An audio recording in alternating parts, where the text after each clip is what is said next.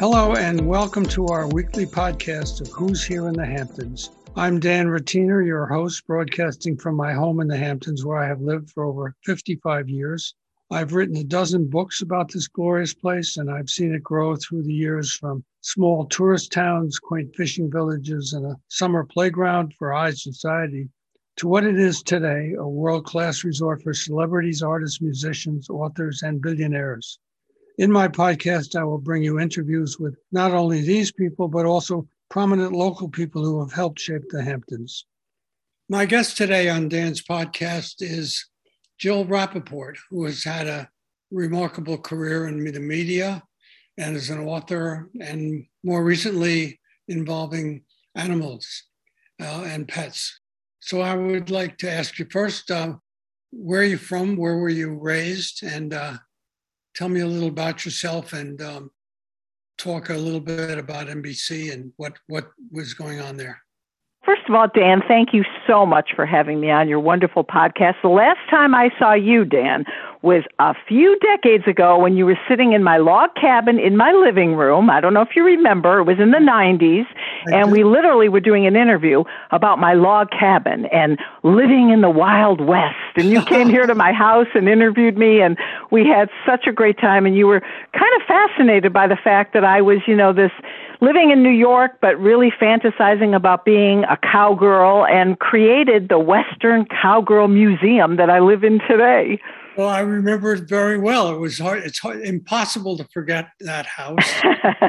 And yeah, well, it's funny you bring up my background because I grew up in Michigan. But as a child, my parents, my whole family, we're all frustrated cowgirls and cowboys. And as a child, my parents would take us out to Tucson, Arizona, ever since I could remember. In fact, my sister still has a home there. And I became obsessed with the West as soon as I could walk and talk, and literally grew up on horses and cowboy hats and the whole image, just fantasized about having it in my own backyard one day. And then 1996, I created my own Western Wonderland in Watermill, and really have my dream right in my backyard now since I was a child.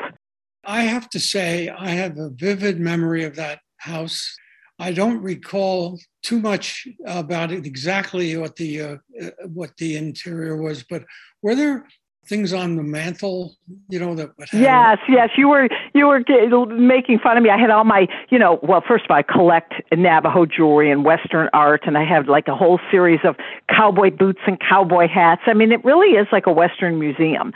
And you were commenting on all of the cool stuff, which I've been collecting literally as a child. And now, some of the things are quite unusual. There was this furniture line that they used to make for Corvettes. I don't remember if you remember that years ago. It was kind of like a Kmart, in the Midwest, and it was vinyl Naugahyde furniture. Well, this is stuff that from the 50s and the 60s where they have emblems of horses and mountain scenes and, cowboys, and it's all hand-stitched in this Naugahyde. And I've been collecting that furniture for years. And I remember as a kid growing up, people would leave it on their front stoop to take away, to throw away. And now it's vintage memorabilia. So both of my homes here, we have a bigger house and the guest house and the barns and the horses. It really is an homage to the Old West, Butch Cassidy and the Sundance Kid, Ralph Lauren, Pendleton. It kind of combines everything, the best of the West. And to have this on the East Coast with my horses right outside my door, my rescue dogs, it's just a dream come true. It's just an amazing property. And literally, my whole life has been about saving animals. And I switched my career. As you know, Dan, I was the entertainment reporter for so many decades on every red carpet in the world. And I went from the red carpet to the wee-wee pad many, many years ago due to one of my dogs getting very sick, sadly. And we chronicled his story on the Today Show. It was Jack, who I wrote a book about, Jack and Jill. He ended up getting bone cancer, and we had to amputate his leg. And I thought it was the most tragic thing in the world. He's a German Shepherd. He was 11 and a half at the time. But what turned out to be a tragedy turned out literally opened the door for me being able to save thousands of lives, because I changed my whole career due to Jack. and made it my mission to help animals in need. Ed, tell me how you got involved in the media in the first place. Oh, well, it's funny you should say that. Right out of college, I went to Boston University and graduated from BU School of Communications. And right out of college, I became a movie publicist for United Artists. And I was based in San Francisco, and I got to work with Francis Ford Coppola, Woody Allen. I mean, really, I had the movie Manhattan. I had Apocalypse Now. I did Michael Douglas, one of his very first films, One Flew Over the Cuckoo's Nest. I was with all these incredible celebrities as their publicist. You know, the movie would open, we would have the premiere in San Francisco, and I was responsible for getting them from various TV stations and booking interviews for them to do.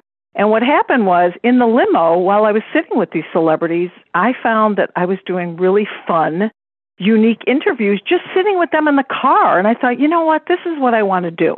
Yeah. I'm very at ease with these celebrities. They felt pretty comfortable with me. And after some of their interviews, they said, we wish you would have done it. And the light bulb went off.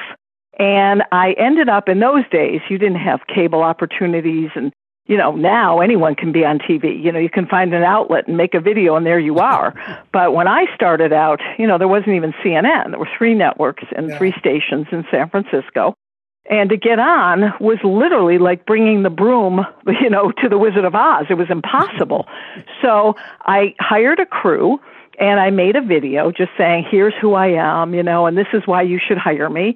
And it was the craziest thing, Dan, because I cold called the general manager of KRON, which was the San Francisco NBC affiliate, and he took the call because he couldn't believe, quite honestly, how aggressive I was. I'd use another word, but not on your podcast. But he said, wow, you really are aggressive, and I like that in a reporter. And I said, well, I'm not a reporter yet, but I promise you, if you meet with me, you will be making the discovery of your career. And I think he was so blown away by my chutzpah, as they say, he took the meeting, and I showed him this really ridiculous video that I had to pay, you know, hire the crew. My dad paid for it. I had no money back then. And he said, you know what? I see something. I do see something. He said, I'm going to start you out for $133 a week. That was after scale. And we have an entertainment reporter, but how about being lifestyle? And I said, well, how about fashion? I know about fashion. So my first story was Loehmann's. They were opening up Loehmann's. And if you know about Loehmann's, it was like the discount, amazing. Before the TJ Maxx's, there was Loehmann's. Yes. And it was in Daly City, in California. And that was my very first story. And then, you know what they say, Dan, never get sick. The entertainment reporter was under the weather, and they asked me to fill in for him on a junket. And a junket is when you go to like LA or a major city and you do a roster of interviews with stars from a particular movie. So you could do 8 interviews in one day. Yeah. And so I did the junket, and the head of NBC said, we want her from now on. And, you know, part of me, I couldn't believe it. You know, I was like 21 years old. But this other part, I felt really bad because I was filling in for the guy who was sick. And it was, you know, one of those things where I felt bad. But, hey, I'm glad it happened to me.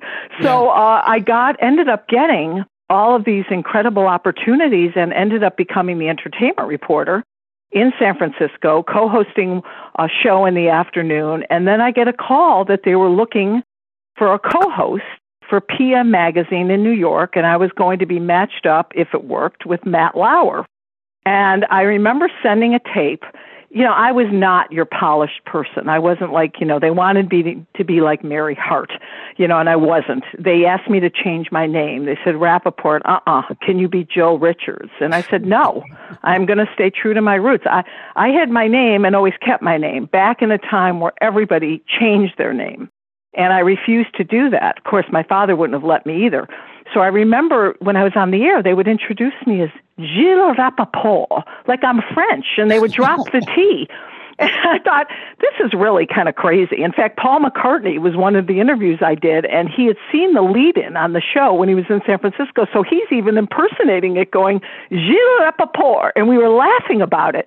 So in New York, thank goodness that boss, Steve Schwartz, who was at it's Channel 5 in New York, he loved my name. He loved the fact that I wasn't exactly polished. Had long hair. I just kind of did my thing. I wasn't, perfect by any means. And back then, TV was very different. Showing personality was very daring. And I got the job with Matt Lauer. And we had a really successful show, prime time every night in New York. And then we ended up with a morning talk show, which was canceled. And then from there, I ended up at Channel 2 and then at the Today Show. So it was like a lot of different moving parts, but I was always employed, which is the most important thing. So you moved to New York, and then how soon after you moved to New York did you build the Western Ranch? Well, I was on the Today Show. I started, I think it was 1991. I was on the Today Show almost 24 years. And in 1996, 5 years later, I got a call from a realtor out here named Linda Ireland. She's fabulous. And she said, I have got a place that just came on the market. It's a bank foreclosure. It's on 6 acres. It's in Watermill on a great street, completely private. Only you would love this. And it's a log cabin. It looks like big tree timbers in the living room. I said, oh, and she said, the only problem is we've got the snowstorm coming in and it's going to be bad for about a week. I said, let's go. I don't care. We went in the middle of a snowstorm and I grabbed Christy Brinkley with me because she loves the West too. We share that. We're not only like sisters, but we share our love of the West. And, she lived in Telluride and she has, rode the horses. We have all that in common. So she walked in with me and she said, oh, this is fabulous. If you don't buy it, I will. And it was $349,000. It was something crazy, Dan, back in the day. And we're talking, almost 30 years ago. But can you imagine? It was a bank foreclosure, and there was nothing around it. It sat on almost 6 acres, but I couldn't see anything for miles. And I thought, this is the greatest thing in the world. So I slowly started building up this Western Wonderland. I bought that property. Then both lots on both sides of me became available again at ridiculous prices that, you don't even get rentals for that. You know what I'm saying? It's yes. It was so weird and crazy how it all came together. And by doing, combining these 3 lots, and then it was surrounded by 40 acres of untouched, could not be touched land owned by the county, with a pond. And I thought, there's no property like this. That was really how I was able to not only have my dream life, but to start my mission of helping animals in need. I changed my whole career and made it all about rescue. I started the rescue movement on the Today Show. I was the first one to do it with my segment Bow to Wow, which had a 100% adoption record in almost 8 years. And I have turned this into a whole life for me. It was always the thing I cared about most, but now I've made it my career, which is, the old saying, if you do what you love, you never work a day in your life. So it's not work for me. It's true love. Yes, I know that feeling. And do you spend all of your time out here or part of it? And if so, about what do you still have a place in New York? Yes, I keep a place in New York because I still do things there. And I just started a whole business, a whole e-commerce business that's about to launch. It's very exciting. It's called Jill Rappaport's PPP, Pet Products with a Purpose. And their products I've created were going to really become quite an amazing situation because nobody's doing this. And my animals, will be getting homes. I have amazing, never before seen products at great prices. And the reward is the pets will get what they deserve, which is a loving forever home. So I'm working on that, and I go back and forth and have my podcast, Rappaport to the Rescue. And I created Dog Bowl for Animal Planet, which ran for 3 years. I created it because I was on Puppy Bowl doing the backstory of the rescues. And I said, why aren't we helping the seniors? So it was Puppy Bowl for seniors. And I'm hoping to do a new version of that, yet to be announced. So because I really am all about, Dan, the underdogs. I love puppies, who doesn't, but they're not the ones that are in dire need of a home, and they're not the ones that are suffering right now because everybody wants a puppy first. And I try to help what I call the underdogs, the seniors, the special needs, the pit bulls. Those are the groups that are left languishing in shelters across the country and often never make it out. So my whole mission is to shine a light on them. And that's what I'm doing with my whole line. Where are the dogs housed? Oh, well, they're all with me. Housed. They're my children. They're in my bed. Are you kidding? I had 6, and then when COVID started, I sadly lost 3 in the last year and a half. But I have to remind your listeners that they have a really good life. The one we just lost a year ago, CJ, was 20 years old and never was sick a day in her life. My American Bulldog that I got was left tied to a tree in Harlem. Their life expectancy is 12. He lived to almost 17. He died a year ago. And my Ruby, who I called her my sugar doggy because she did all my selling on QVC. She was my number 1 salesperson for my dog toy, Shelter Shake. She got sick right in the beginning of COVID, and actually one of the vets thought she had COVID because she had to be put on oxygen, and she was sick out of nowhere. And that was all of them are such a loss. And anyone listening who has a pet, when you lose one of them, a piece of your heart goes with them, and it never comes back. It really doesn't. Do you have pets, Dan? I sure do. Until quite recently, I've had a dog with me practically my whole life when I was little. Oh, see, they're your guardian angel, right? Yeah, but the last two that we had, one of them was I inherited for some reason a poodle. And a little. Oh, I have one too. I have a standard poodle. And this is a little bigger than a toy. And then when he passed away, we got a Heinz 57 dog with giant ears and a full tail and just they're all so great. But I haven't had it. And he passed away about a year and a half ago. And we have not replaced him. We're still in mourning. It's really hard. I used to, whenever I lost one, I would immediately go out and rescue another one. And, I've had so many that I've lost over the years, but they've lived incredibly long, beautiful lives. I'm so blessed, because of, like CJ, if I could get them to 20 without ever being sick, and they she had a heart condition, but she went up the stairs and just passed, but no suffering. That's all you can ask for, because you never want them to suffer.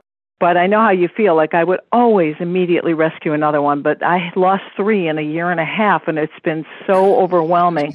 I still look on Pet Finder because the bulldogs, the American bulldogs, are very hard adoptions, and I want an older one. Nobody wants them. So I have to also make sure that they get along with other dogs because, God forbid, you have an issue. But I'm looking for another senior American bulldog, always older, 4 and up at least. And my dachshund, my last rescue from Southampton Animal Shelter, I was on the board, I rescued him at 7 years old. And I'm looking at him now, he's going on 14, and I can't keep up with him.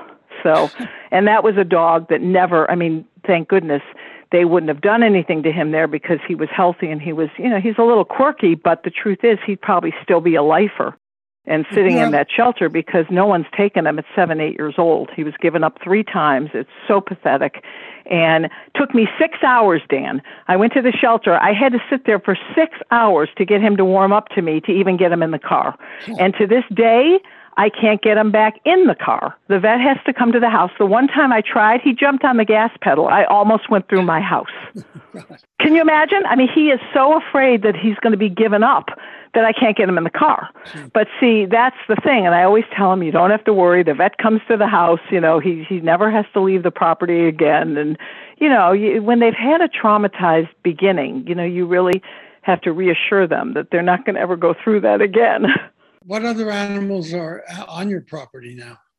Well, my 3 rescues, and I have right now 5 horses. One is a boarder right now, wonderful horse, and then I've got mostly 2 senior retired, and then my girl. I got her at 5 years old, and she's going on 23. I can still ride her. She's my soulmate, Madison. I think you saw her when you were here, and we have beautiful Bling. And again, if they can get a year or 2 off at a time, it doesn't matter to me. I just go out and I play with them. They have a great life. My 2 retired horses, Ranger and Bella, they are so funny, Dan. They are on the barn on the hill, and we will go outside, and they're laying down, sleeping in the sun, head to head. And when I first saw them do that, oh my God, what happened to them? But they are so relaxed that they sleep together outside. It's so funny. I'll see Bella. We leave the stall door open so they go in and out, and Bella will be in there drinking water, and with Ranger's right behind her trying to get in her stall. They're so attached to each other. Yeah. But it makes me so happy because, they're in their 20s. I think Ranger's 26 years old, and you just feel so good knowing they're so at peace and happy, and it just gives me so much joy to watch that. Yeah, we have a situation at our house where my wife grew up in the Midwest, and we have a collection that comes to our deck for we have a heated bird bath, and we have 3 or 4 bird feeders that. This morning we had 3 squirrels out there. Oh my goodness. 15 different birds. It's like a menagerie. I told her she's just like a farmer. She has to refill this thing about every other day. The squirrels try and get into the bird feeder, but they can't figure it out. I think that's so funny. Isn't that great? And don't you love seeing it? Yeah, I do. And it's wonderful to just be around animals. And I share that with you with that. And I think there's a lot to be said for the animals on the earth, and we're one of them. But we don't seem to think of it that way for some reason or another. But no, and you have to be so mindful. I've been a vegetarian for a long time. I even have trouble. I have to figure out what better ways of getting protein. But I feel guilty when I even eat salmon. But I have wild turkeys on my property. Christy Brinkley has all these beautiful chickens. She gets fresh eggs. Oh my goodness, when I think about the wonderful cows and pigs and lambs, and I just love everything. The other day, Dan, you'll get a kick out of this. I walk and, hike like 3-4 miles a day, and I'm going down the street and I see one of those huge turtles. They're very rare now with the gold and brown, incredible markings. And he's like halfway in the street. Now, a turtle, it's not moving so fast to get out. And I took a stick because, to pick him up would be traumatizing for him. So I took a stick and gently just nudged him. It took me like 11 minutes to get him into the grass again because he would have been run over. But I swear, if I see any animal alongside the road, I'm heartsick. I don't know. I was born with this empathy and love for animals. And when people are like you and I, it's just with us for the rest of our lives. And I will tell you, I've been through a few fiancés and husbands, and trust me, I don't miss any of them. But don't ever take away my animals, because you're never alone when you have an animal. Don't you feel that way? The best Absolutely. Company in the world. Absolutely. It's amazing. When I got that poodle, and it was a woman who was desperate to get rid of him, and he came to my house, and I got in bed that night, and the poodle crawled up onto the bed and wrapped himself around my head. Oh my God! Isn't that the sweetest thing? And I said, I guess she's staying. I love that so much. And that what I want to really educate, your listeners to, is that people need to understand, and I know people have preferences in terms of breeds and size, and I get that. Look, every dog I have, then of course that's the breed or the type I always want and have to have again, but I've had every imaginable breed there is. Right now I have a coonhound, a dachshund, and a poodle, but I had a pit bull and another dachshund and a German shepherd, and I've had everything. But I try to tell people, and my message today is, please be open to opening your hearts and homes to rescue, because I promise you, if you're looking for a yellow lab, guess what? There's Labrador Rescue. There's Havanese Rescue. There's Westie Rescue. Yeah. Anything you're looking for, I promise you can find. And I just want people to understand that it shouldn't prohibit them from rescuing. And I also encourage people, we have such wonderful organizations in our area. As you know, ARF, Animal Rescue Fund of the Hamptons, unbelievable. I did an incredible initiative with them this year. While everybody was doing the Betty White Challenge, I came up with, in honor of Betty White, let's do a situation where we waive all donations for 100 days in honor of her 100th birthday for all seniors. And Scott Howe, as you know, who runs that place, he said, I love it. And so he went along with it. and, anything to shine a light on the seniors. We also have Southampton Animal Shelter. We have Long Island Bulldog Rescue, where she helped me get my PD. Little Shelter in Huntington, Long Island. Unbelievable. I work with David Seeley all the time. There's so many rescue groups, and people, if you're looking for a pet, cat, dog, whatever you want, you can find it in a rescue. So please consider that first, before you shop for one. Well, I'm talking to Jill Rappaport. I want to thank you so much for being on this podcast. I will hope to see you soon, and stop by. We'll get together sometime soon. Yes, Dan, come back to my log cabin with your cowboy boots, your cowboy hat, and we'll have a boot scootin' boogie time. Thanks for coming. Okay, Dan, thank you for having me. Sure. Bye-bye. Bye-bye.